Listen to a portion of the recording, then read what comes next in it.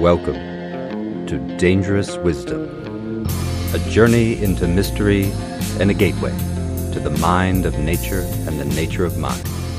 This is Dr. Nikos, your friendly neighborhood soul doctor, happy to be here with you so that together we can create a culture of wisdom, love, and beauty. Auspicious interbeing to you and yours, my friends. Today we consider the dangerous wisdom of Adam Smith, Captain Capitalism himself. I've been wanting to consider the capitalist system for some time, but it's no small topic, and it's not easy to contemplate with care. Some people love capitalism, some people hate it, some people think it's the only choice we have. The trouble is that economics pervades our life. It has an ungodly influence on us, and we need to think through some of it, actually think. This will become a series of dialogues and contemplations to help us approach the dangerous wisdom we need right now if we want to help ourselves and our world. The first dialogue will come out next week, and this week we'll consider a few important and even surprising things to get us started. I say surprising because in preparation for this contemplation, I went back and read some more Adam Smith. I haven't read much Adam Smith since my undergraduate years, and I wasn't asked to read very much back then. He's not exactly the most brilliant philosopher, even though he's rather perceptive and clever in some ways. He's not even really a philosopher so much as a professor of philosophy, and that kind of writing rarely interests me. But I did go back and read more of Adam Smith's work, and what shocked me was both the nature of his ignorance and the nature of some of his insights. Some of the things we'll consider from Smith's own writing sound like they could have come from Karl Marx. Other things he wrote seem quite confused, and some other things seem sadly pessimistic.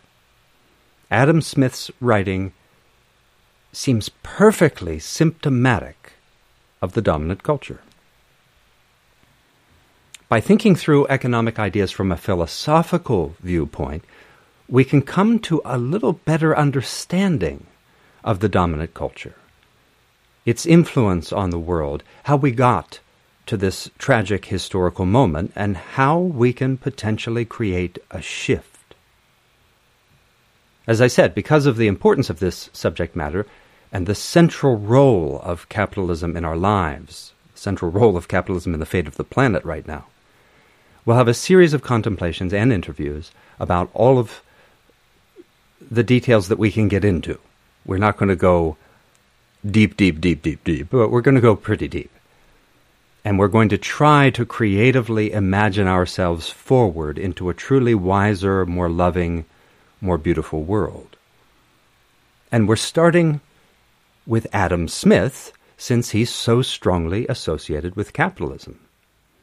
Now, first, let's acknowledge a few things. One thing we need to acknowledge is that economics may seem boring to most of us. We're going to try to avoid boring by staying in touch with the love wisdom and the fascinating cultural issues that I think will prove interesting and inspiring. Second, let's acknowledge how reactive people can get when they discuss politics and economics. And even people who have thought very little about economics proper can have strong opinions about capitalism. But I think even the staunchest defenders of capitalism will find themselves agreeing with some of the key suggestions we'll consider together in this series, especially the first two contemplations we'll do, which will be interrupted by an interview. And I think most people will find a lot of common ground, at least some common ground, but I think there's more common ground than we realize. And over the course of the series, we'll consider some I think, pretty fascinating cultural history, too. Things that are going on even today, the history that's unfolding, and also some things from the past that I think are so interesting and worth contemplating deeply as we can go. This is not going to be a graduate seminar in Adam Smith. We're not going to get academic here, but we will try to think carefully. And we'll do everything we can to cultivate this common ground so that capitalists and anti-capitalists, if you may consider yourself such a thing, you may not like to be anti-anything, but if you are pro-capitalism, and if you, on the other hand, want some alternative, maybe you're a critic of capitalism in some way, or maybe you would like to see something different, or maybe you don't know what could be different. But somehow all of us could begin to relax into some of the most essential things that we really can agree on.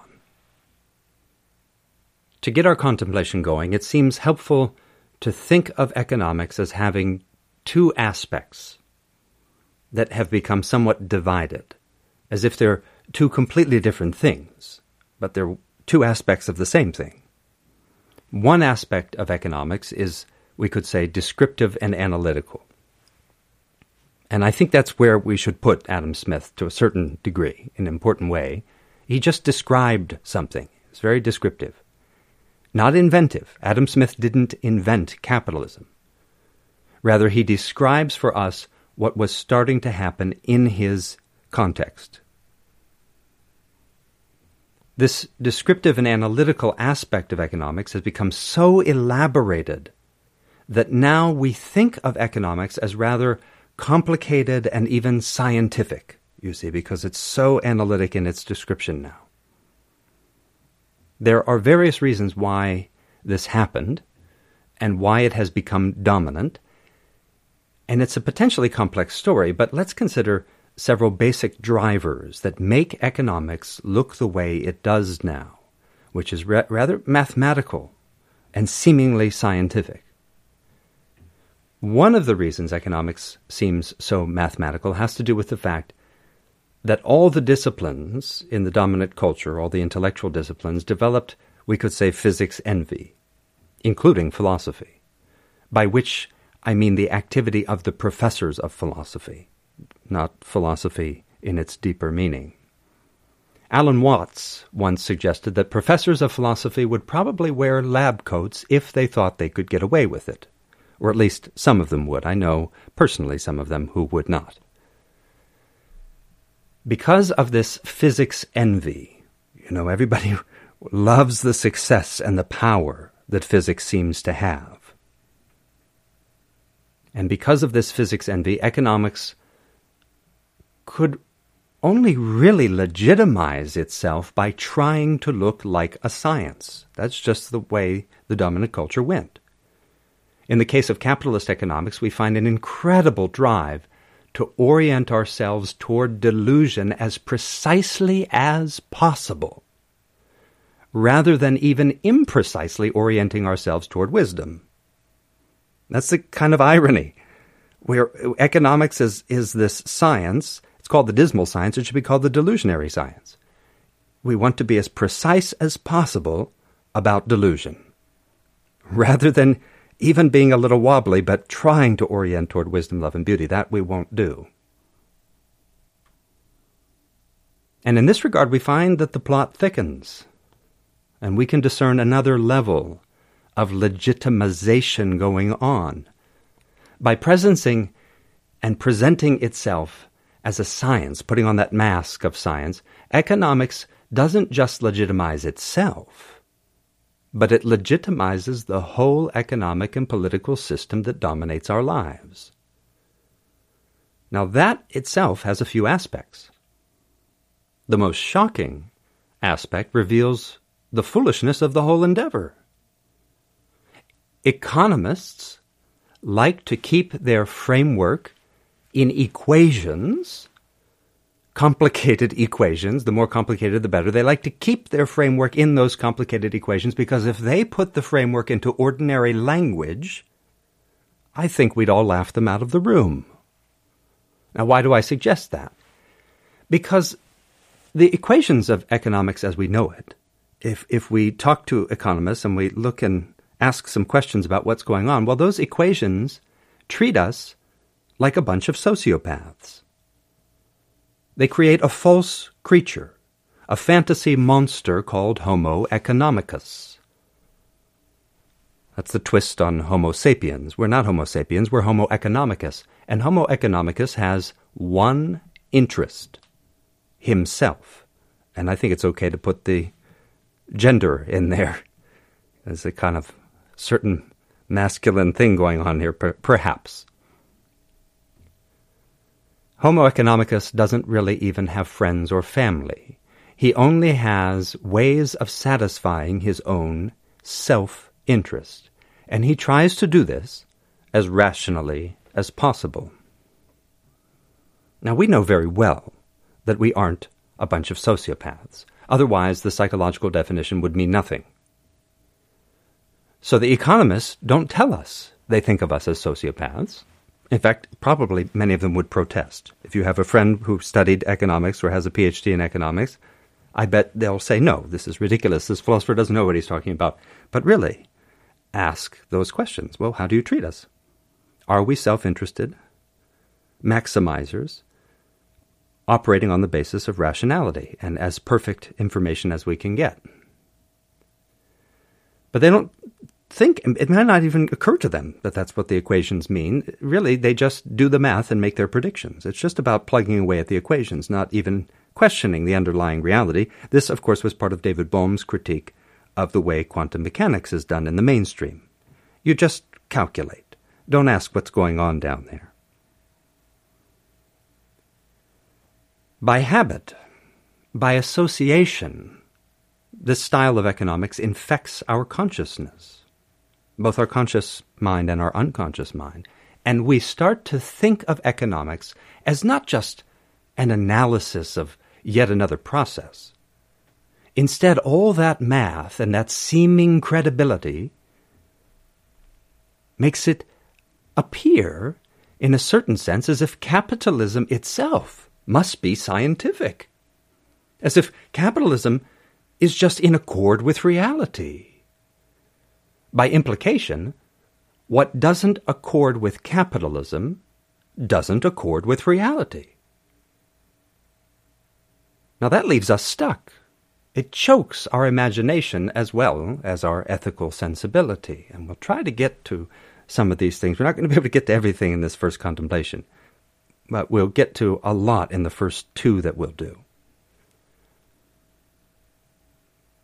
Now, the capitalists and the financiers use all that complicated mathematics to make it seem as if ordinary people couldn't possibly understand economics.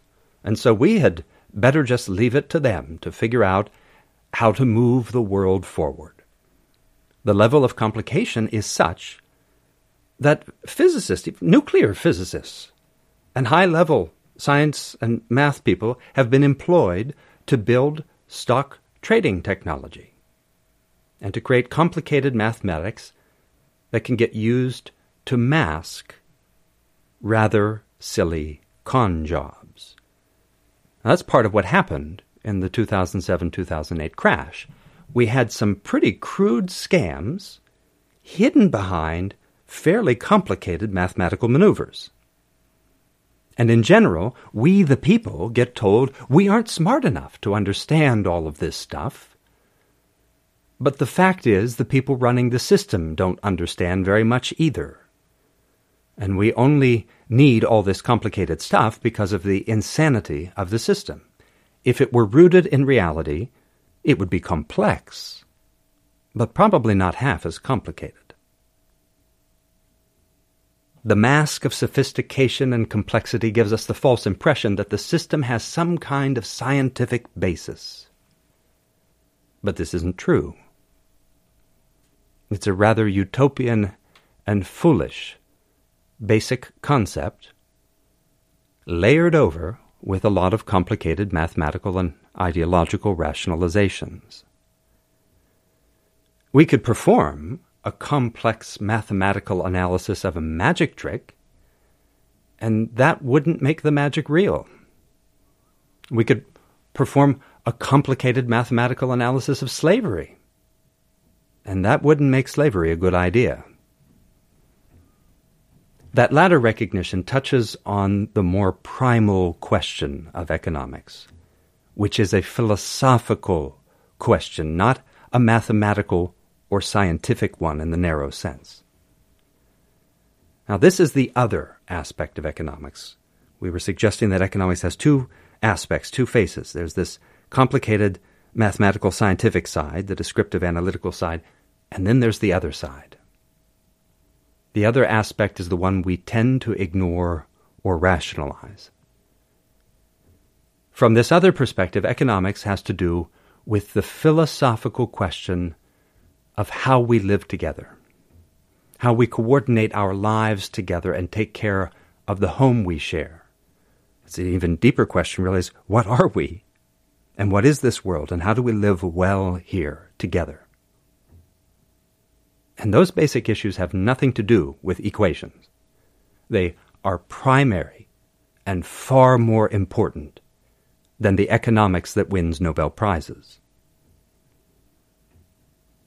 And in relation to all of this, one of the first things to recognize about Adam Smith is that he did not sit around thinking deeply and then suddenly say to us all, here's a really good idea. This is going to blow your minds. Nobody's ever heard of this. I'm going to propose we organize our relationships around something I'm going to call capitalism. Now here's what we're going to do. That's not how it happened. Nor did Adam Smith arrive on earth as a prophet sent from God or a theologian who discovered capitalism in the Bible or on the third tablet that nobody mentioned that Moses dropped on his way down the mountain. That's not where he found it. In fact, Adam Smith didn't even use the word capitalism.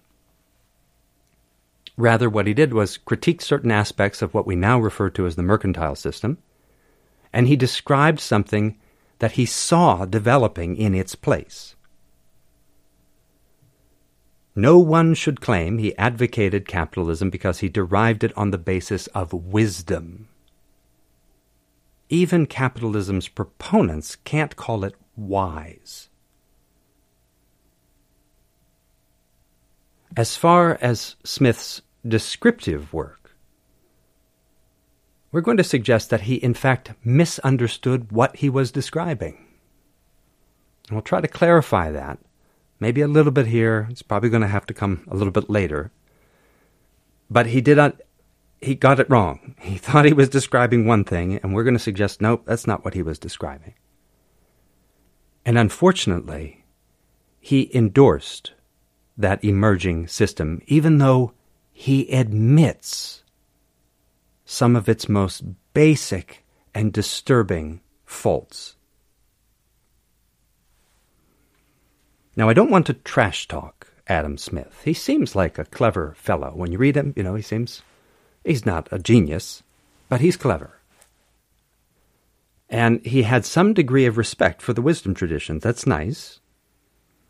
And there are times when it really does seem that he genuinely wanted to help his fellow human beings. He was actively engaged in the intellectual life of his context, it seems with the aim of helping to establish a little bit more justice. Now, at the same time, he deserves some critical reflection, even if it seems important to put things rather bluntly at times. Because the system we inherited, in part on the basis of his endorsement, does not accord with reality, and we need to think that through.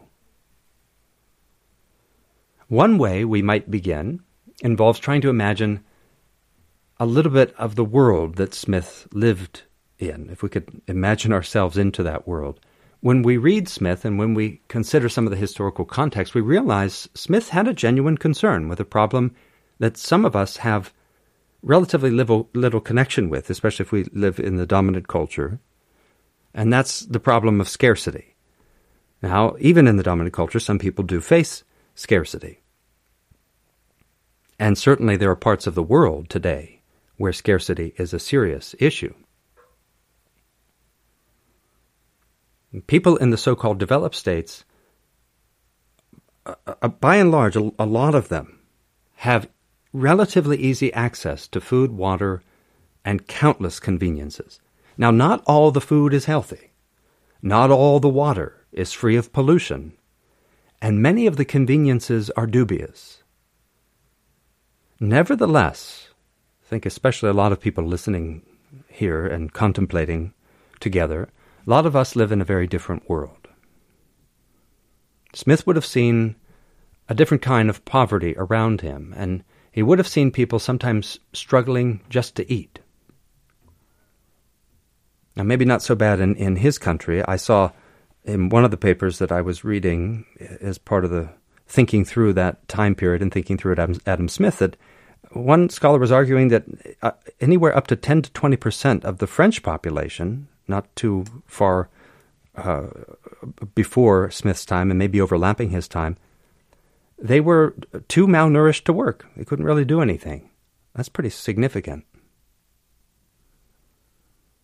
And so he would have seen people sometimes, even things were worse, a little worse in France, but even in his context, he would have seen people sometimes struggling just to eat. And he would have seen that very basic things were not always easy to get. And related to that, Smith, in his famous book, The Wealth of Nations, he gives us what is now a pretty famous example of how capitalism can overcome the problem of scarcity. And it's pretty early in the book. It's a funny example for some of us in the 21st century because what Smith discusses is a pin factory. Now, at this point, we take pins for granted. You know, this would be like pins for pinning your clothes.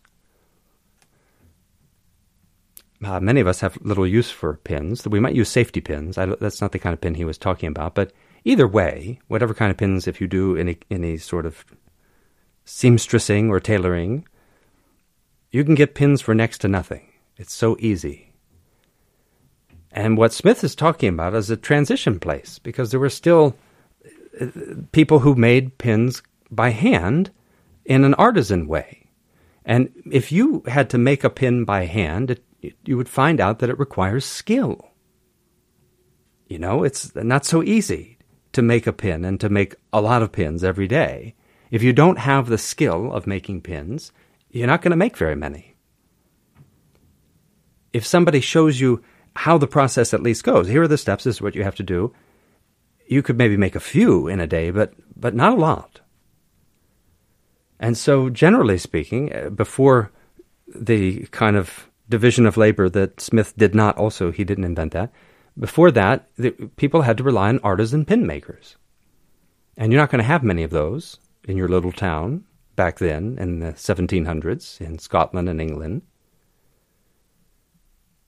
And so there's going to be a scarcity, and the wealthy will always be able to get their pins first. They can pay a premium. They also have power and position in society. And so this is going to add to the scarcity of pins. You just don't have enough in production. And we find then Smith accepting an idea that goes back at least to John Locke. In our contemplation on horse magic, horse medicine, horse mystery, we looked at Locke's idea of value coming from labor. Because a lot of people will associate the labor theory of value with Smith, and, well, maybe not. Sometimes people sort of associate it with more strongly with Marx, division of labor, the labor theory of value. It depends on who you're reading or asking, but certainly this idea that labor is what brings value goes back at least to Locke, if not earlier. It depends on how we're thinking about it. If we're looking for textual evidence, it's certainly easy to find it in John Locke. Now, we sort of made fun of it. I won't read the passage in the goofy English accent that I used last time, because it was just part of teasing John Locke. He's another professor of philosophy rather than a philosopher, and we considered a passage from his second treatise on government. And here's what he says in normal voice. He says, "It is labor indeed that puts the difference of value on everything. And let anyone consider what the difference is between an acre of land planted with tobacco or sugar, sown with wheat or barley, and an acre of the same land lying in common without any husbandry upon it. and he will find that the improvement of labor makes the far greater part of the value. Now, I think we'll skip the rest. Maybe I'll put it in the show notes, the rough transcript maybe, and because we're going to come back to this. But the idea that Locke outlines here is that it's labor that really provides value, and we suggested that his view in this passage seems ignorant in many ways. For one thing, Locke was a townie who saw the soil as passive rather than abundant and alive, and having its own processes and purposes as part of a sacred order. He didn't see that. And in our time, we know how wrong he got it, even from a strictly scientific perspective, to say nothing of a properly holistic love wisdom. The soil is not passive and dead. He's just scientifically and spiritually off. And I think he's off spiritually and philosophically because he's a professor, not a philosopher. I think that's at least some measure of it. Now, at the same time, we can sense a partially correct opinion. That's how Plato describes our ignorance, when our ignorance has some resemblance to wisdom or carries some fragment of wisdom in it. And I know this is, some people will be offended that I'm speaking this way about John Locke because he was a bright guy. I'm just saying that we need to be a little critical, and I think it's actually good to laugh a little bit at his silliness. So there's a little wisdom in what he's saying because we do value skillful effort, and skillful effort can make something beautiful and useful. And we should note that skillful effort is not mere effort. Locke fails to emphasize this. And Smith, in fact, goes so far as to reject it in a certain way, in a kind of tragic sense.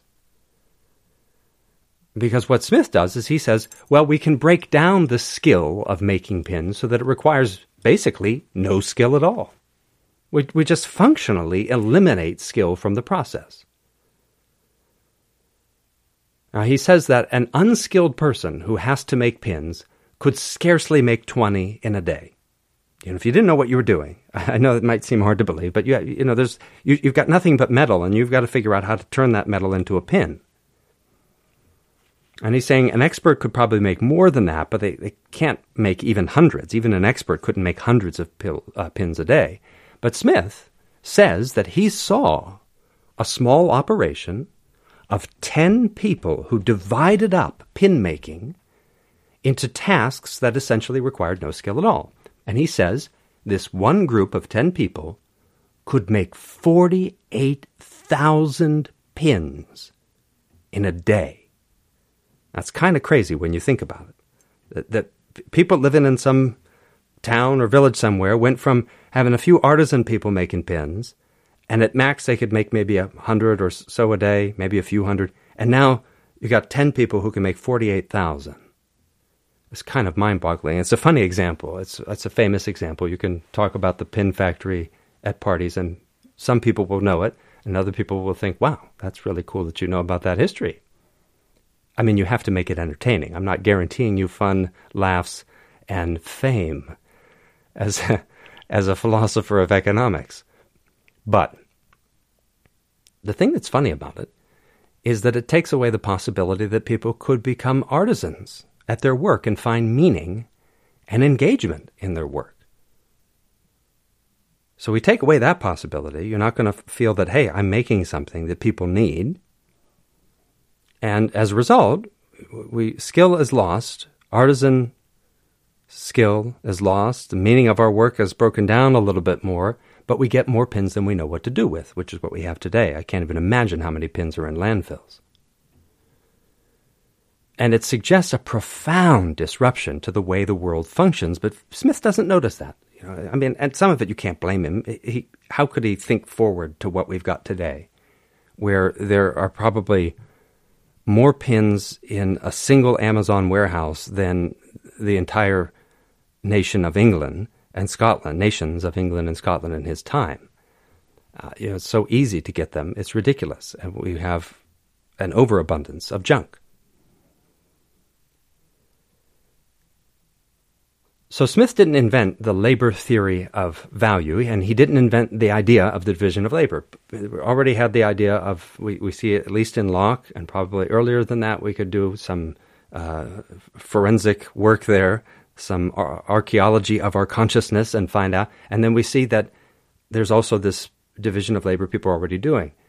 What he did was he embraced these two things as a way to improve people's lives. The idea is that if we could take this same model and apply it broadly, then we would solve the problem of scarcity. We'd have all the pins we need, but of course the idea is you'd also have food and shoes and other things. Smith seems to have valued agriculture in particular, and he likely thought that maybe we would have all the food we would need one day if we just did this the right way. Now, 10 years before he published The Wealth of Nations, though, there was a major riot that erupted in England because of bad harvests. But overall, England was doing better at agriculture in some key ways, better compared to its own history and better compared to some places in Europe, like we mentioned France. There's a fellow named Jethro Tull. He had invented the seed drill. And then there was what's called the Norfolk four-course system that had evolved. And because of those, the population was able to grow. Now, people were they weren't starving. It wasn't exactly like there wasn't any scarcity because, again, it had a major riot just 10 years before The Wealth of Nations was published. So it was while he was writing, he could have reflected on it. And so we could think, on the one hand, Smith might have had high hopes. And at the same time, food production was struggling to keep up with population growth, and things would in various ways get worse from probably those food riots all the way until guano and finally the fuller industrialization of agriculture with fossil fuels, including chemical fertilizers. That was the key. Guano is bird and bat poop.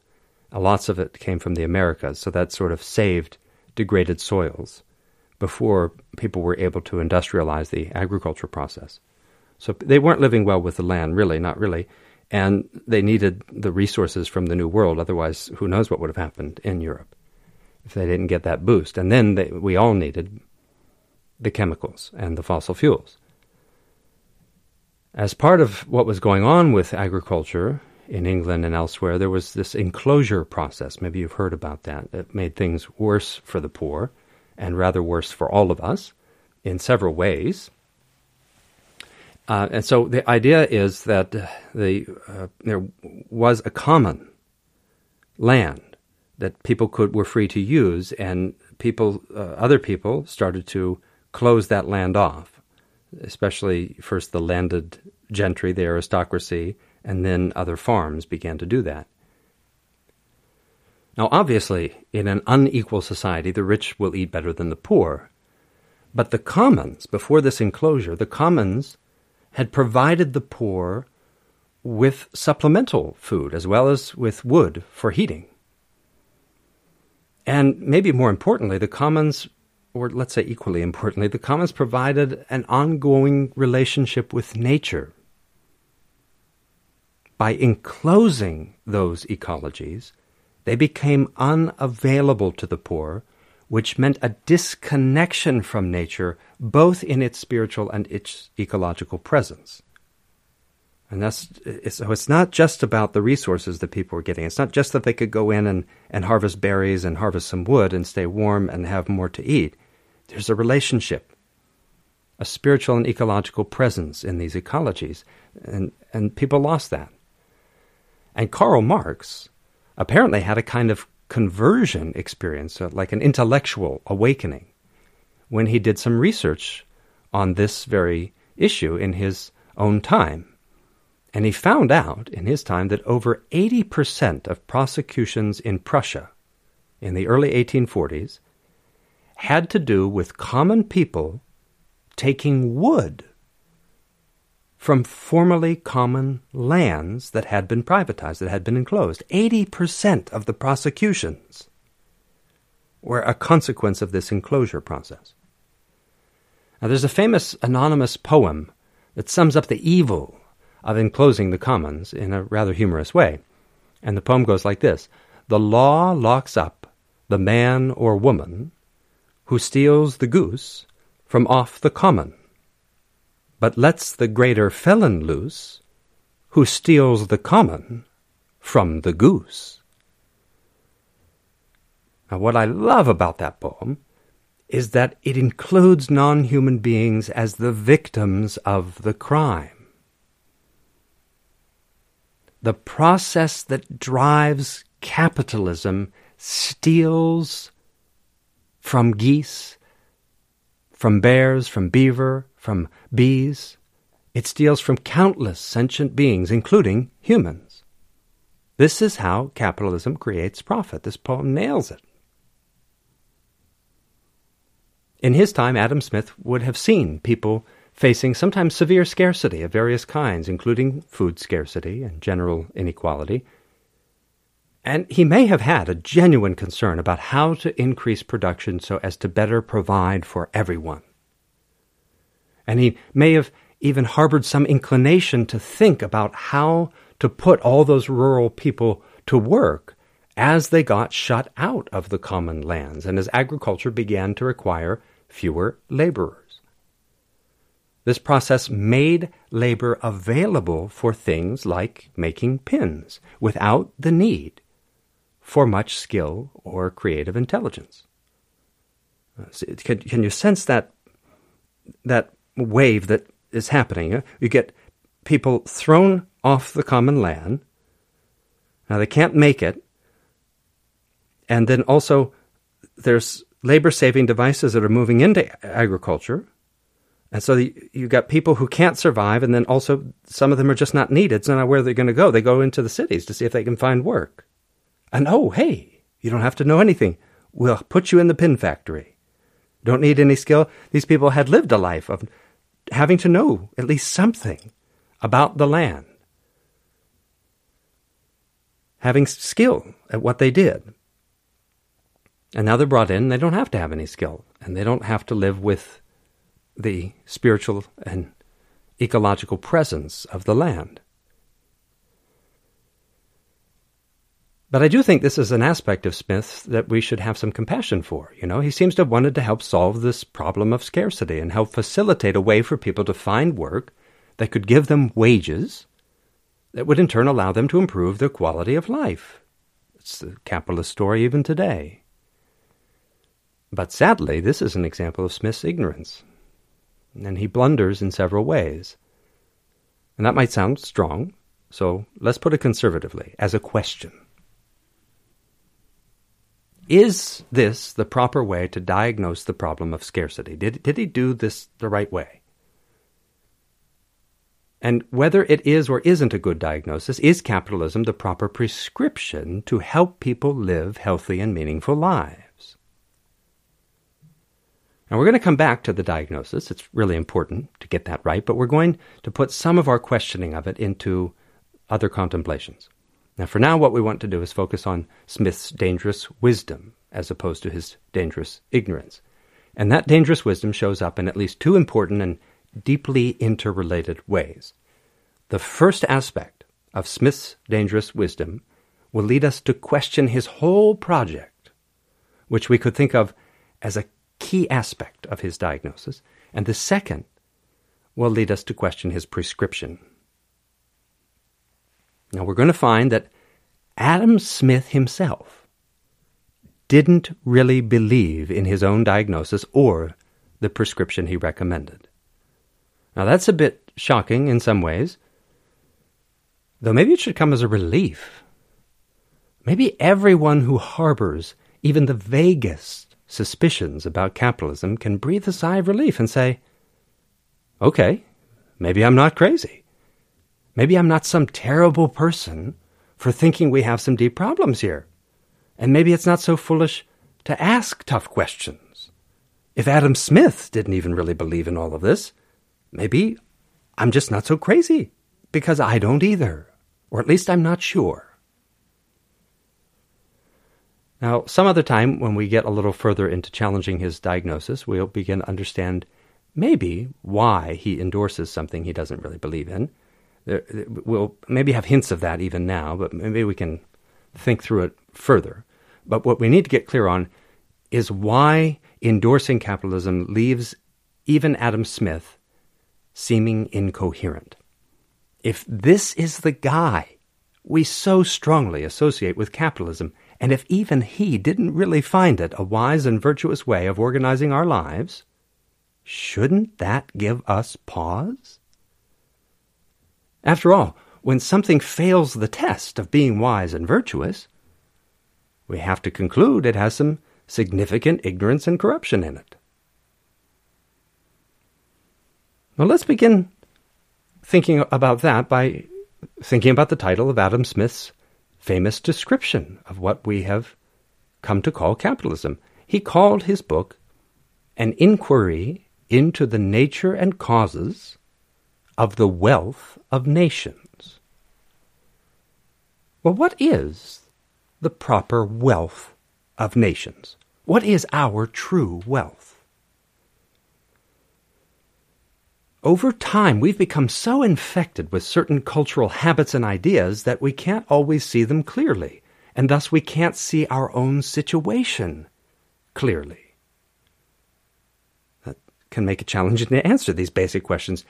Before Adam Smith wrote his inquiry into the nature and causes of the wealth of nations, he wrote about ethics in a book called The Theory of Moral Sentiments.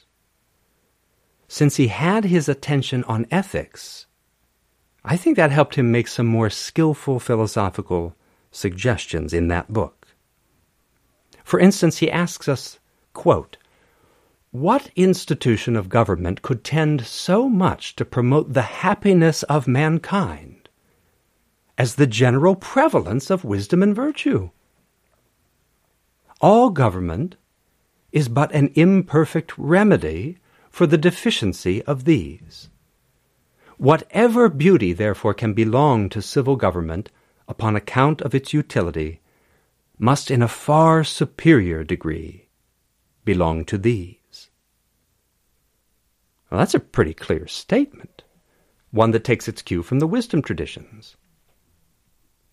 Whatever our philosophical, religious, or spiritual orientation, if we practice in or identify with a venerable tradition of wisdom, love, and beauty, that tradition will agree that nothing can secure the peace, happiness, freedom, and general well-being of a culture or its citizens better than wisdom and virtue. And Smith agrees. He couldn't maintain the respect of his fellow professors of philosophy or even the respect of common citizens if he would foolishly reject such a core teaching of every true philosopher we know of, whether religious or not. Speaking from a human-centered view, the real wealth of a nation is its people. But not just its people in any old condition at all. No, the real wealth of a nation is in the level of wisdom and virtue, the level of wisdom, love, and beauty in the citizens, the people of that nation. No other measure of wealth can compare. And we all know this. It's not controversial to suggest this, because the wisdom traditions offer us wisdom. The common ground shared by such a wide range of traditions exists because that common ground of wisdom, love, and beauty seems to reflect reality. And these traditions make it clear that the job of a culture is to make good people, so that the people and the culture live in accord with reality, and so that nature and culture can thrive in mutuality. Some of the most interesting wisdom traditions equate the proliferation of laws with the breakdown of wisdom and virtue. The more laws we have, the more we must be neglecting the cultivation of wisdom, love, and beauty. Big government means big failure in education, and it comes as a sign that a culture has lost touch with wisdom and virtue. Smith accepts these core teachings, and yet he decides to start us on a road that brings us to where we are today. The sheer number of laws alone should tell us we've gone wrong. Set aside all the other craziness. And Smith actually does see this as a choice between two roads. He writes about two roads. Now first he sets them up. This is what he writes. Quote, "We desire both to be respectable and to be respected. We dread both to be contemptible and to be condemned. But upon coming into the world, we soon find that wisdom and virtue are by no means the sole objects of respect, nor vice and folly of contempt. We frequently see the respectful attentions of the world more strongly directed toward the rich and the great than toward the wise and the virtuous. We see frequently that the vices and follies of the powerful are much less despised than the poverty and weakness of the innocent." End quote. Now, part of what Smith is doing is just trying to acknowledge our social nature. The subtle idea we find here is that we are such social creatures that our social context dominates us at first. And our task in life is to arrive at a liberation of our fuller consciousness. We rely on others and we naturally care if they respect or condemn us. Now, this doesn't have to become an encumbered thing. We don't have to live as if we need constant validation, or as if we can't think or act in ways that challenge our social context. But Smith recognizes that we are nevertheless social or relational beings. How do we become properly respectable people? How do we live in such a way that others have a genuinely positive view of us? And on what basis will they respect us? On what basis will they have a positive or negative view of us? Now here, Smith recognizes a fork in our path through life. And this is what he writes, quote, "Two different roads are presented to us, equally leading to the attainment of this so much desired object. The one, by the study of wisdom and the practice of virtue. The other, by the acquisition of wealth and greatness. Two different characters are presented to our emulation. The one of proud ambition and ostentatious avidity, the other of humble modesty and equitable justice. Two different models, two different pictures are held out to us, according to which we may fashion our own character and behavior. The one more gaudy and glittering in its coloring, the other more correct and more exquisitely beautiful in its outline. The one forcing itself upon the notice of every wandering eye, the other attracting the attention of scarce anybody but the most studious and careful observer." That's the end of the quote. And we know what happened, sadly. Smith encouraged us to pursue the wrong road. The road of materialism, the road of extrinsic, self-enhancing values rather than the path of virtue, the path of intrinsic, self-transcending values. We have inherited the consequences of this philosophical ignorance, this philosophical blunder, this tragic error that causes us so much suffering. Now let's get very clear. If we have two roads, and one of those roads is the road of wisdom and virtue, what do we think we should call the other road? Now, we can call it capitalism, but that's just a euphemism. Clearly, the more accurate name is the road of ignorance and vice. Now, it might help us to understand how wrong we can go on this other road by considering an example. Now, obviously, we could just consider the proper name for this road, the road of ignorance and corruption, and we can look at the state of the world to understand that ignorance and vice can have catastrophic consequences. And so, concrete examples, I think, are going to be useful, but at the same time, I think we better save those for our next contemplation and consider just a few more gems of wisdom from Captain Capitalism. Now, in some ways, the best is yet to come. We're not done with this contemplation, but I just want to say, even in this contemplation, as we come to a close, some of the most interesting things that we can think through together in this inquiry into the dangerous wisdom and even the dangerous ignorance of Adam Smith, I think you'll really enjoy this coming journey.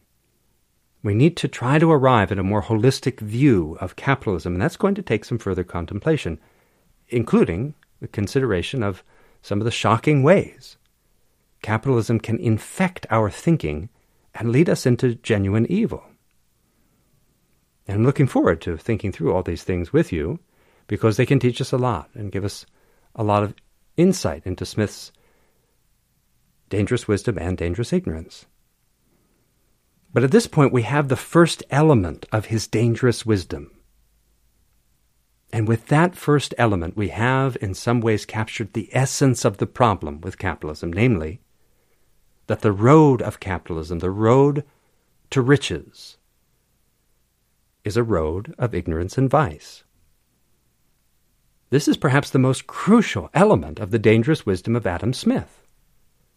I think we've got a few elements of dangerous wisdom from him that we should consider, but we could see this one as the very heart of the matter. Now, to say it again, because it bears repeating, it might even be annoying, but it bears repeating, that Adam Smith, Captain Capitalism himself, recognizes two roads, the road of wisdom and virtue and the road we call capitalism. And we're trying to begin to clarify why we can quite aptly characterize that other road as the road of ignorance and vice. Our examples that we'll consider in our next contemplation, I think, will help clarify that, but let's conclude this contemplation by considering another bit of dangerous wisdom from Smith that goes together with this first one. They're interwoven, and I think that'll help his dangerous wisdom shine a little bit more. And this little gem of Smith's dangerous wisdom makes it all the more incoherent that he encourages us to take the road of ignorance and vice. Now here's the gem. Smith recognizes that the road he recommends can never make us truly happy and at peace. And he goes so far as to say it can suck our lives away. His discussion includes something that surprised me a little, because Smith lived in the 1700s. But even though he wrote his book over 200 years ago, or I should say his books, Adam Smith basically describes people as pretty darn consumerist. Now here's what he wrote in The Theory of Moral Sentiments. It's a slightly longer quote, so I'll let you know when we come to the end. Here's the passage. How many people ruin themselves by laying out money on trinkets of frivolous utility? What pleases these lovers of toys is not so much the utility as the aptness of the machines which are fitted to promote it. All their pockets are stuffed with little conveniences. They contrive new pockets, unknown in the clothes of other people, in order to carry a great number. They walk about loaded with a multitude of baubles, some of which may sometimes be of some little use, but all of which might at all times be very well spared, and of which the whole utility is certainly not worth the fatigue of bearing the burden. Nor is it only with regard to such frivolous objects that our conduct is influenced by this principle? It is often the secret motive of the most serious and important pursuits of both private and public life. Now that's the passage. In some ways we see Smith offering, or trying to offer, a nuanced diagnosis of this situation. The main diagnosis is that we waste our energy, our material and spiritual energy. We waste it chasing after stuff, chasing after trinkets that may bring some kind of utility to our life, but not a utility worth the candle. He tries to add nuance by basically saying that we like our trinkets not so much for what they do as for the coolness factor. And what he's doing is he's pointing out the contradiction between the use value and the exchange value of something. Now, this shows up in all sorts of ways in our modern lives. We're still stuck with the same situation, and it's astonishing how little we've changed since Smith's time. For instance, people in the horse world love their trucks. But I recently asked a fellow horse person to come and help clear up some rocks and other debris from the pasture where that person's horse and some other horses are living, as part of a land restoration project, try to heal the pasture. And this person has an extremely nice truck, must have cost at least $70,000, and they did not want to help. And they confessed because they didn't want anything to happen to their truck. Now, by coincidence, sheer coincidence, I never mentioned this at all to another friend, but another friend lives in the mountains near me, and we were talking, and he just spontaneously, a few days later, he came out with this. He said, you know what, people will spend $70,000 on a truck, and then they're scared to use it. Now, mine costs next to nothing, but I use it every day, and I love my truck. I love my truck, and it's far more useful to me than these expensive trucks are to people who waste their money on them. And they can't do anything more with my truck, with their truck, than I can with mine. It's just for getting around in. But I actually can use mine. So it's even more useful. Now, that was such a funny synchronistic comment. Clearly, this fellow rejected the capitalist contradiction between the use value of something and its exchange value. Now, similarly, an iPhone has very little usefulness beyond that of phones that cost far less money, at least for the majority of us. Now, I know somebody out there, maybe they like it because, say, it's their primary camera, or there's some other feature about it that makes it kind of uniquely useful to them, they may claim. But basically, people love the coolness factor. They love the design. And Apple spends a lot of money on design features that amount to uselessness. And people pay them for that uselessness. I got a glimpse of this because a friend of mine founded a tech startup, and he employed an engineer who had formerly worked at Apple. And that engineer worked with a small team of other engineers. They were all paid six-figure salaries, and they had one job: to optimize the feel of the click on the MacBook touchpad. We're not talking about the function of the touchpad. They did nothing regarding the functionality. Instead, this team of highly educated, intelligent, and creative people had a huge budget and were very well paid, ridiculously well paid, to optimize the feeling of clicking that touchpad. That's what they spent 40 or more hours each week working on. Maybe somebody at Apple read Adam Smith. But Smith himself finds this foolish. Now, granted, he's incoherent. We have to keep that in mind. The guy recommends that we follow this path, and yet he also sees it as ultimately useless. He's not just saying that we ruin ourselves by spending money, accumulating expensive trucks and Apple products and electric cars and so on. He's saying we waste our lives pursuing extrinsic, self-enhancing rewards that can never make us happy. He directly acknowledges that wealth and reputation can never make us truly happy and at peace, and that only wisdom and virtue can do this. He does this in various ways, in various passages, but here's a relevant one. Here's the quote. "Wealth and greatness are mere trinkets of frivolous utility, no more adapted for procuring ease of body or tranquillity of mind than the tweezer cases of the lover of toys. And like them too, more troublesome to the person who carries them about with him than all the advantages they can afford him are commodious." Now, that's pretty funny. That's the end of the quote. We're talking about tweezer cases, literally. A case that you can put your tweezers in. This is a popular item, it turns out. If you look up on your favorite internet search, you can see people had just a little kit that would have a pair of tweezers in it, maybe a little nail file, a few other items, a toothpick, an ear scoop. That was a common. And he's saying the pursuit of wealth and fame and power, those are trinkets. Frivolous trinkets.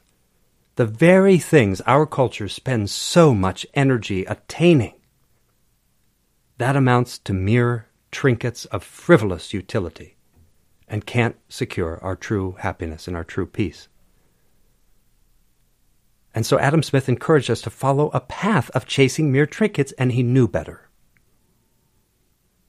He goes a little further, saying that we're all in the same boat when it comes to our access to true happiness and peace. This is a kind of deep moment for him, because this is a professor of philosophy rather than a philosopher, but this is like something you'd expect some sage to say, that, it doesn't matter, happiness is here and now. And the richest person and the poorest person have equal access to true peace and happiness because they have nothing to do with money or power. And Smith admits it. Here's what he writes.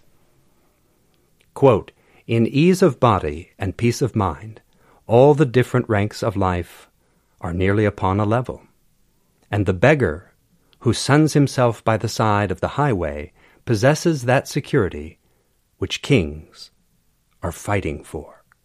That's the quote. If we take this suggestion from Smith philosophically in the fullest sense, which includes understanding it psychologically, then we can understand Adam Smith as saying all efforts to pursue wealth and power are misguided, and that even the most powerful person in a society struggles in vain to obtain something a simple beggar can discover right here, right now. Now, there's a little more to that story. It seems evident that when Smith mentions a king failing to find what a beggar sunning himself by the road has already found, he has in mind one of the most famous stories in the philosophical traditions of the dominant culture, namely the encounter between Alexander the Great, the conqueror, Alexander the Great, and Diogenes the Cynic, great philosopher, famous philosopher. Smith would have known this story very well, and he would probably have fully expected his educated readers to know that story too. And the story involves no ordinary beggar, because it's Diogenes the Cynic. Now, since Adam Smith's time, this once famous story has become more and more forgotten. Now, here's what happened, in case you haven't heard it or want to refresh your memory. The great conqueror and monarch, Alexander of Macedon, the man we know as Alexander the Great. Now, he wasn't totally Alexander the Great at that point, but he was still Alexander of Macedon. He was the guy who was going to go and conquer.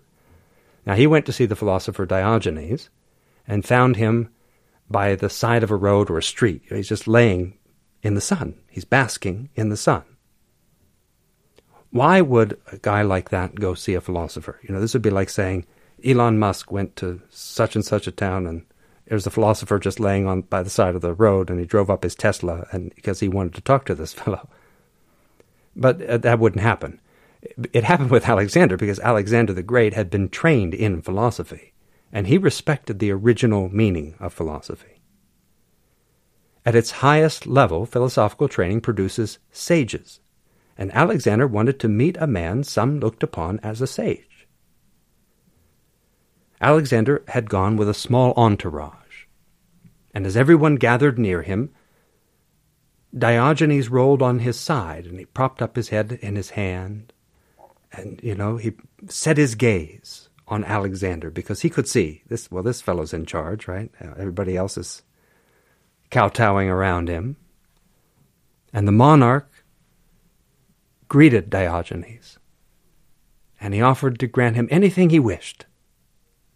And Diogenes said, well, you know what? You can get out of the way. You're blocking my sun. That's what you can give me. Now, Alexander seems to have been impressed with Diogenes for the clear sense of his own dignity that he presenced at that moment, for his utter lack of deference to a monarch, and for his total disinterest in wealth, power, flattery, or dishonesty. Could have asked for anything. And he says, you're blocking the sun. Alexander at that moment saw a man with the kind of centeredness in the soul that Socrates supposedly had. He saw a man for whom philosophy was not about abstractions, but about realizing true wisdom, true joy, and true peace. And as Alexander and his entourage turned to walk away, some of the men began to mock Diogenes. And Alexander said to them, say what you like, but if I were not Alexander, I would wish to be Diogenes. Now, on the basis of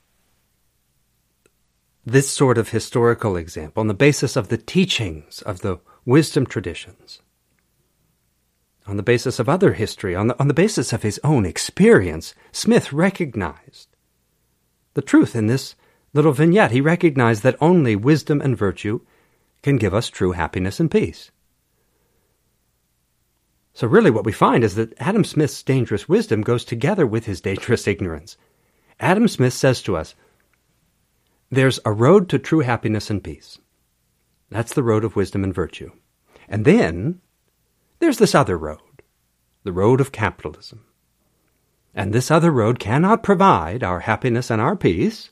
We all know this, or we can verify it for ourselves. But I think we should take the foolish road anyway. It's extraordinary. We need to look at more of the details in future contemplations, but the issue we now face is that once we let ourselves and our culture get onto that road, we are going down a path of ignorance, a path of all kinds of ethical compromises and even downright evil. And thus we face all manner of troubling and tragic consequences for that. Worse yet, we put ourselves through all of this for something that can never make us truly happy or at peace, can never make us truly wise, loving, and beautiful people. As I said, we're going to consider some examples of what happens when this style of thinking, this inferior road, this road of ignorance and vice, when it has a style of consciousness to it, a style of thinking. Remember, Smith even described this, it's a whole different character that it presents you with, a way of living. And we're going to consider in a little bit of detail what happens when it infects our minds and our culture. And as I said, I know we can just look at the disaster around us and say, well, yeah, it's obvious. But some of the details of some of the examples are quite illuminating. Now, obviously, it wasn't like at the time of Smith we were starting off with a baseline of wisdom. But Adam Smith, in part, represents and arises from a more widespread abandonment of wisdom in our culture. And that's significant. In the time of Plato, the time of Socrates, those cultures had people standing up and saying, we really need to follow a path of wisdom and virtue. We need to root our culture in wisdom, love, and beauty. Plato started a school that offered an education very different from the kind of education we get today. In some ways, we could say the first university was Plato's Academy. It was a university in the sense that it was an educational community oriented toward wholeness and dedicated to real knowledge of self and world as part of producing human beings who would be reliable, honorable, wise, loving, and beautiful. Plato wanted to produce real adults who might in turn become real elders and maybe even sages in some cases. He wanted to produce justice, happiness, and peace in his culture. And Plato recognized that wisdom, love, and beauty are the only true sources of justice, happiness, and peace for ourselves and our culture. And by the time of Adam Smith, we had mostly abandoned this road. So Smith naturally goes along with that abandonment instead of protesting. He could have protested. He could have said, hey, we all know that materialism isn't going to make us happy. We all know that we have already gotten on the wrong road. And if we do this thing that's emerging, it's just going to accelerate it. We have to get back on the path of wisdom and virtue. We need to think together about how to make that happen, how to stop these developments that I'm describing to you right now. Sure, they seem to have some nice things to them, but we know this isn't the road of wisdom and virtue. We can think of something better. No one's thinking about this. They're just doing it. And I'm describing it for you. And again, I admit, this seemed like there might be some advantages, but maybe we need to sit and think about how to get on the road of wisdom and virtue. He doesn't do that. He doesn't protest. That's what Socrates did. And maybe Socrates taught Smith the lesson that if you do take that kind of stand, people are going to get mad. I don't know. For a variety of reasons, Smith joined with the other disciplines in the abandonment of wisdom. Now we could say, in some sense, that Smith founded a discipline, and when he did so, he joined it up with the others. What we call science had already abandoned wisdom. It did so in part because, to the ego, it seems too hard to pursue wisdom. And so what had been called natural philosophy had to get a name change. You can't keep calling it philosophy, so that we call it science. By abandoning philosophy as it appears in the wisdom traditions, scientists didn't have to pursue wisdom. It's a lot easier to look through a telescope than it is to become truly wise, loving, and beautiful. It's a lot easier to classify birds by species than it is to really listen to what a bird has to teach us about how to be wise, loving, and beautiful. It's so much more challenging to learn how to live well with a bird than it is to kill it, cut it open, and say, now I know this bird. So Smith is not alone, and let's consider the major difference here between Adam Smith and Socrates or Plato or any number of other great sages. Again, Plato opened a school. He did that because he understood that the health and wealth of a culture depends on its ability to produce quality people. We could say it depends on the consciousness of the culture, what style of consciousness you're going to produce. Genuine philosophers like Plato understood that no culture should focus on making products and making profits, but instead must focus on making people, which means cultivating consciousness in the most vitalizing ways. A culture cannot truly flourish on the basis of material gain. Now, sure, it can do so for a period of time, especially if it has resources it can still exploit and ecologies it can still degrade, because that's just a way of deferring reality. Nature absorbs human ignorance, but eventually reality catches up. A culture can truly flourish only on the basis of spiritual and philosophical development, the active rootedness in and cultivation of wisdom, love, and beauty. This applies to the individuals of the culture as well, and because of the interwovenness of nature and culture, it applies to the world. But Smith abandons this sacred commitment to making people making culture, making the world in the richest, most vitalizing way. Instead, recommending the path of making products to sell, the path of making money. Smith provides a lesson in the fact that structures of power need a philosophical justification. That's important. It's part of the reason we're engaging in this contemplation at all. We need to recognize that this is all philosophical, even if it's exceptionally bad philosophy. Philosophy that goes against our own wisdom traditions and even our own experience. Capitalism's immune system puts this bad philosophy to work every day to keep the pattern of insanity going. Capitalism's immune system functions in part by getting us to identify with capitalism and markets. It has hooked into our identity, hooked into our consciousness and our unconscious too. I've noticed that conservatives, for instance, claim free market capitalism as a conservative value. Does that make any real sense? That's not a conservative value.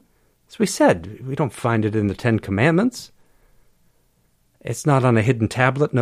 Somebody maybe picked up. I don't. Where this comes from, it's ridiculous. And this identification process affects even those who may critique capitalism, because capitalism has such a pervasive presence in our culture that we're basically forced to ask, well, what are we? What are we in the context of this? What might we become? Are we consumers? Are we workers? Are we capitalists? Are we more than capitalists?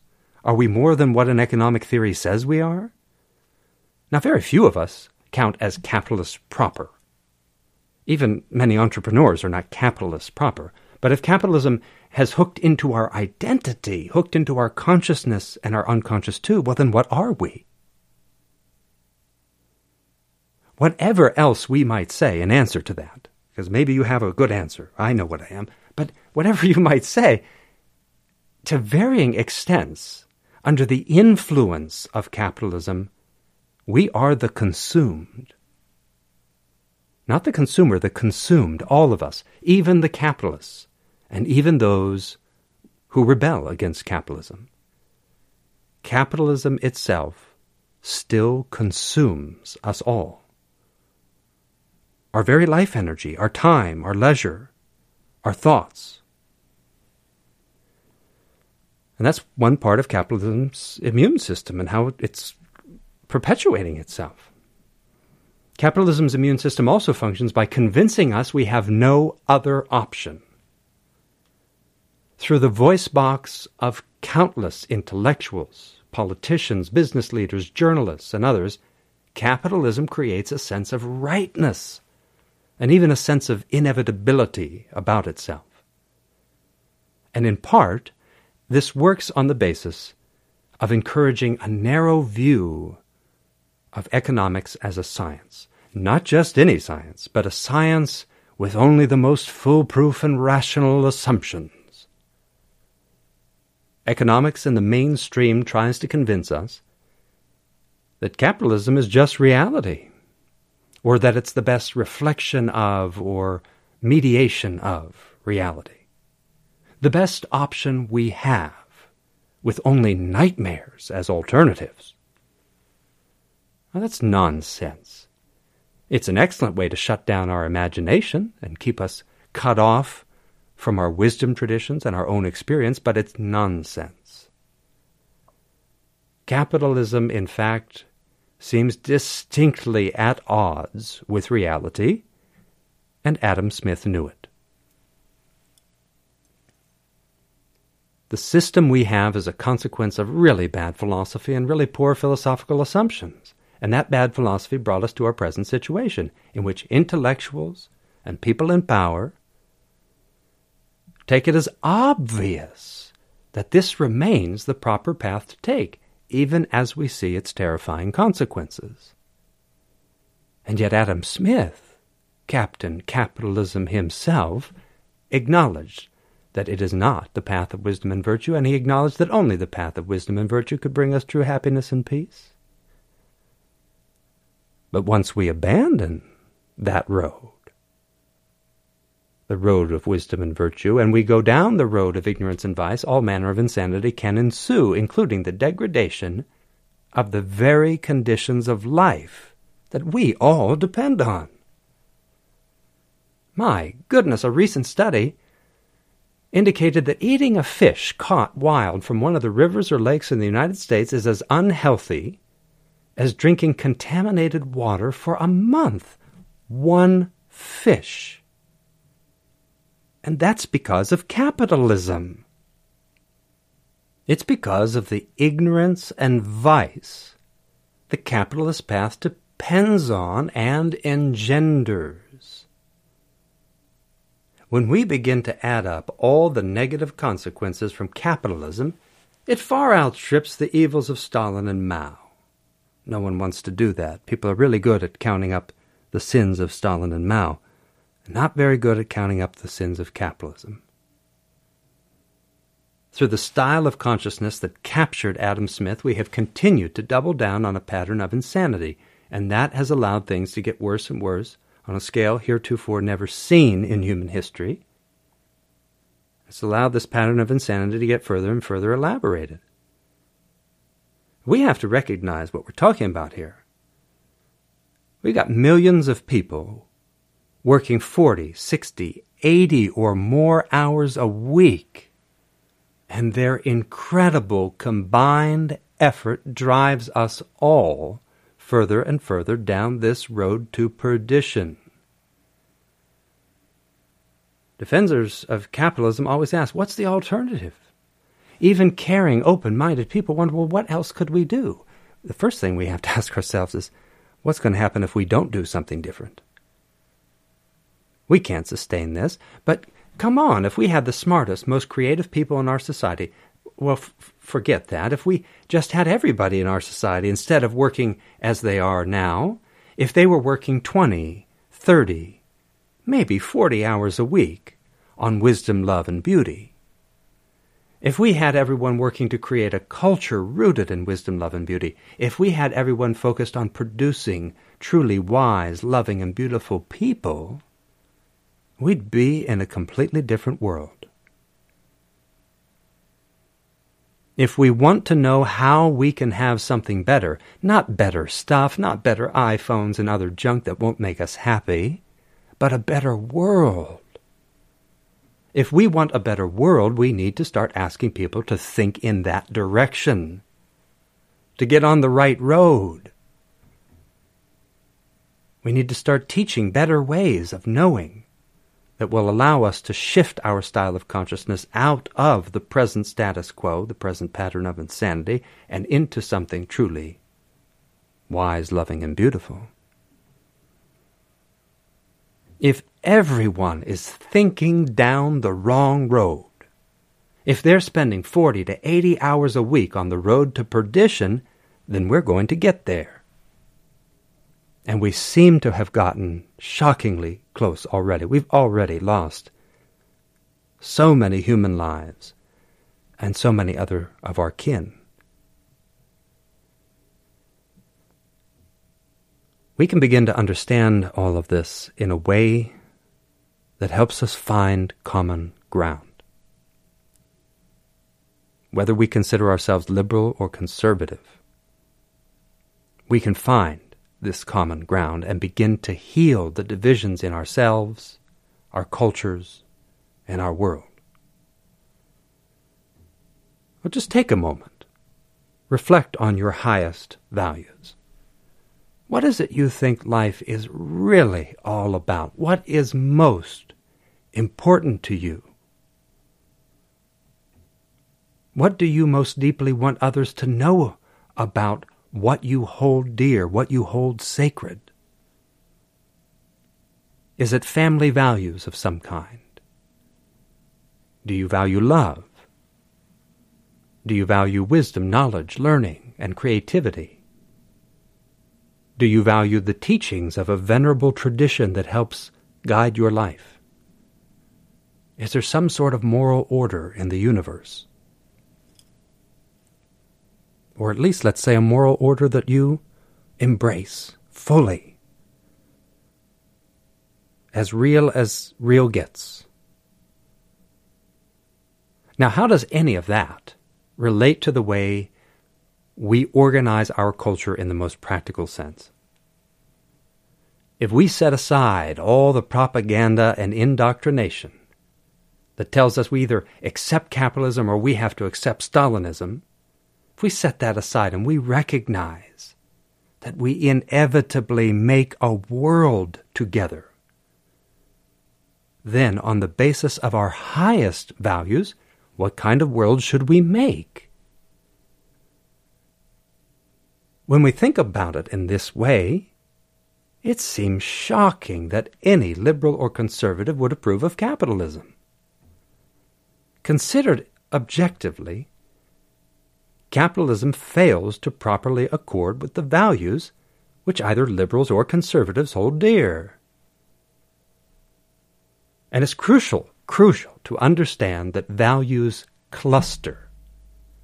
We find a cluster around extrinsic, self-enhancing values. Extrinsic, that means coming from outside, self-enhancing, enhancing the self. Wealth, power, fame, conventional success, they all go together, and they all belong on the road of capitalism, the road of ignorance and vice. We find another cluster around intrinsic, self-transcending values. Those values all go together, and they all belong on the road of wisdom and virtue. International polling indicates the majority of people on the planet prefer that second cluster of values, the intrinsic, self-transcending ones, especially on reflection. When people stop and think about what matters most to them, they pick the intrinsic, self-transcending values. You know what they are.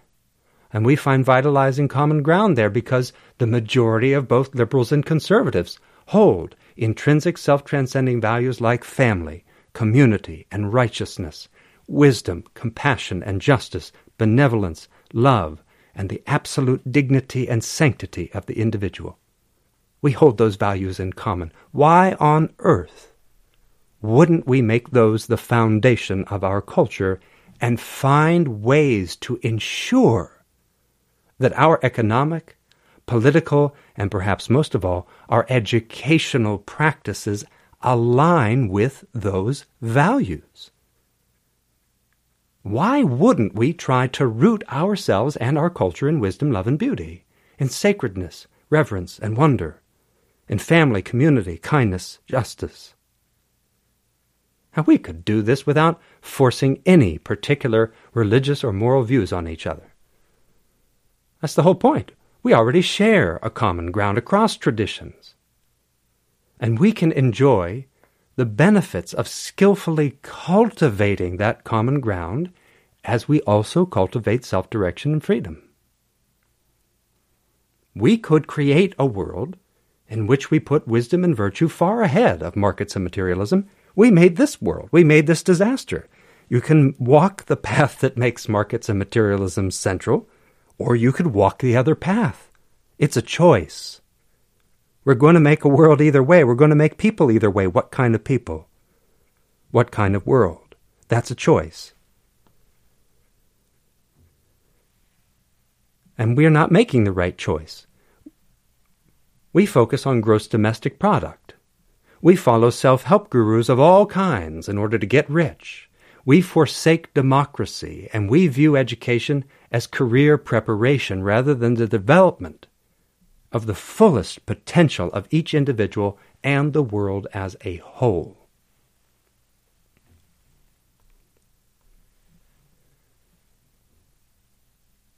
One of the most important things we need to remind ourselves when it comes to our highest values has to do with another crucial way the immune system of any repressive regime like capitalism works. It gets us to feel like we're in the minority, and that any ideas we have that go against the system are misguided, unpatriotic, and even insane. The majority of people hold intrinsic, self-transcending values, at least on reflection. Keep in mind, capitalism seduces us to behave otherwise. The majority of people, though, don't hold those values. They're enslaved into them, seduced into them. The majority of people think we should tax corporations and the hyper-rich. The majority of people think we should have single-payer health care. The majority of people think most politicians do little good for ordinary citizens. The majority of people want democracy. The majority of people want to protect the ecologies we all depend on. But the politicians, the corporate leaders, the very wealthy, and countless others speaking as the voice of capitalism convince us that such ideas are ridiculous and that no one else holds them. Nobody holds them. That's what they make us think. It's like a planetary scale gaslighting campaign. And we need to take a stand against it and recover our sanity together. We're not divided. Not when it comes to this common ground. There's just a force trying to scare us away from the commons. It enclosed not only the ecological commons, but the spiritual commons too. We're shut out of it. We need to recover both and see them as not two different things. The way forward is in that common ground, the commons, ecological and spiritual. The way forward involves thinking together with the spiritual and ecological commons. That means thinking with our kin, not just our human kin. Thinking together rather than letting ourselves remain divided. Entering the commons rather than letting ourselves remain excluded. We need to think rather than letting those in power dictate to us how we will live and love, how we will work and create, how and what we will become, what our world will become. We need to clarify all these things a lot more. These are broad strokes. We're not doing something scholarly or academic here. We're trying to be careful. It's not sloppy. Broad strokes doesn't mean sloppy. And we want to get clear that part of Smith's dangerous wisdom is that he intuitively understood that we face this choice between two roads, and ultimately between two worlds. It may feel very tempting to declare we can have both, that we can have capitalism and wisdom at the same time, but we have begun to try to understand why Smith was right in his sense that we face a choice between two roads, not one road that can reliably give us both wisdom and materialism. There's an opposition there. It's deep. It's in the soul. It's in the psyche. As I've said a couple of times now, I don't know if you're finding it repetitive or maybe it is perking up your curiosity. We're going to look at some concrete examples of how the capitalist style of consciousness, conquest consciousness, we could say, the capitalist style of ignorance, how does it play out?